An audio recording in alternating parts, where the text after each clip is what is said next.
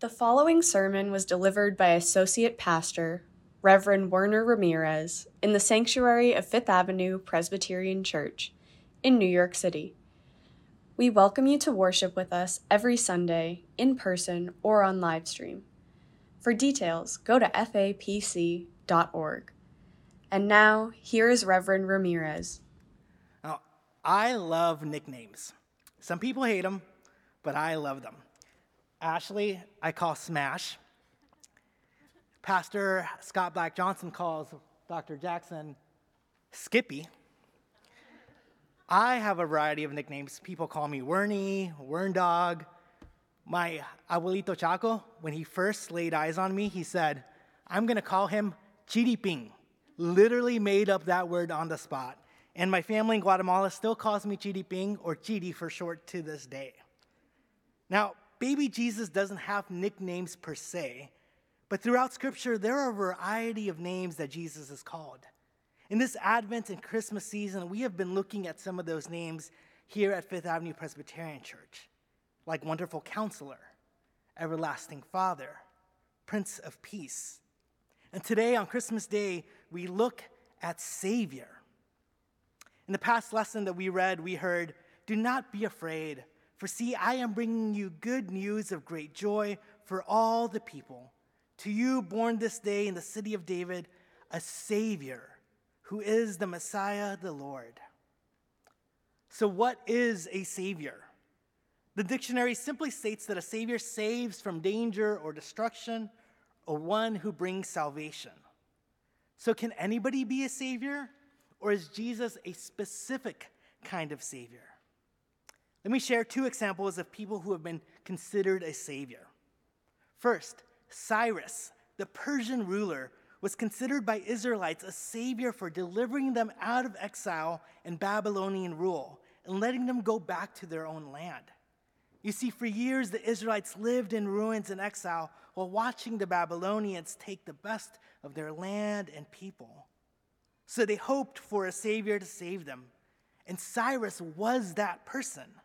In fact, some people believe that these passages in Isaiah that we read in Advent and Christmas about a Savior being born are not about Jesus, but about Cyrus. For the Israelites in that time, Cyrus was a Savior. Who else can be considered a Savior? Let's talk about Lionel Messi in the past World Cup. I know it's pretty basic of me to talk about soccer on Christmas Day, but I'm still beaming from last week's game.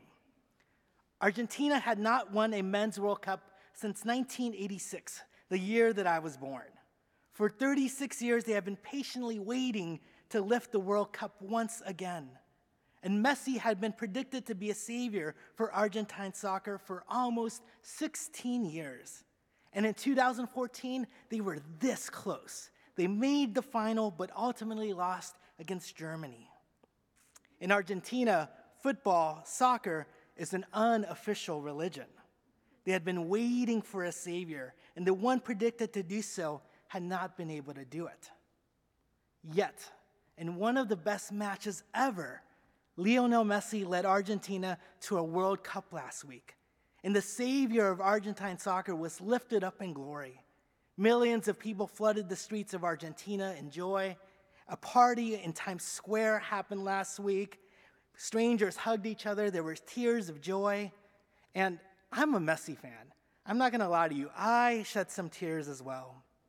Some fans even showed up to Messi's grandmother's house and chanted, "Es la abuela de Messi, es la abuela de Messi," which translates to, "She's the grandmother of Messi, she's the grandmother of Messi." Messi, a savior for Argentine soccer, was worthy of their praise, and apparently his grandmother too. Okay, so Jesus. What makes baby Jesus a savior? The interesting thing is that Jesus does not fit the profile of a savior. When you think of a savior like Cyrus, you think of a military person with an army. You think of somebody with power. But Jesus, well, he was poor. He was a refugee, an immigrant. And he was born in Bethlehem, but he was from a bad town. He was from Nazareth. Nathanael in the Gospel of John, chapter 1, when hearing that the Messiah has come from Nazareth, says, "Can anything good come from Nazareth?" Jesus was perceived as weak. His disciples and followers were a ragtag team of fishermen, tax collectors, women, and other people that other rabbis would not let follow them.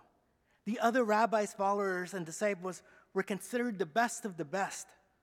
Yet Jesus let anyone follow him.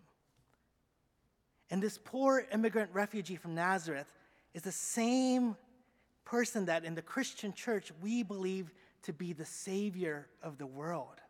Because we also believe that this child is also the God who dwelled among us, the one whom we believe not only forgives us of our sins, but is also the one that in solidarity is in our struggles and sufferings, and at the same time is working to redeem this world. You see, Jesus is the kind of Savior that we do not necessarily want, but desperately need. It's no secret that we are living in scary and rough times. And last week we had a children's Christmas pageant. There was hay all over the floor, and these reporters, these little kids portraying reporters, came to tell the big story of Jesus. And one of the reporters said, "I've been reporting on such bad news, like the virus and inflation. I needed to report on some good news." And the kids were right. We are in desperate need of good news, and our Savior comes in ways we do not expect. In Jesus' time, they expected a Savior like Cyrus, who would take down the Romans with the sword and deliver them from that empire. And today we probably expect a Savior who looks like a politician, who is poised, well-spoken, and maybe delivers on promises made to fix the country. That's what we want. But is that what we fully need? Politicians may be able to solve inflation, but who is going to save us from greed? Politicians may be able to solve problems with health insurance, but who is going to save us from loneliness and despair? Politicians may be able to put laws in to prevent structural racism from action, but who is going to save us from the hurt of racism that we have experienced or caused? Now, call me an optimist, but especially on Christmas Day, I truly believe that the Christ child comes to save us in the ways that we truly need and works through us to make it happen. The Christ child comes to save the poor and the oppressed from their physical hurt, but also their emotional hurt. The Christ child comes to save us from our shame and our brokenness by sending the Holy Spirit to sit with us in our darkest of times. The Christ child saves us from the pain we cause ourselves and others by reminding us that we are loved and that others are loved as well.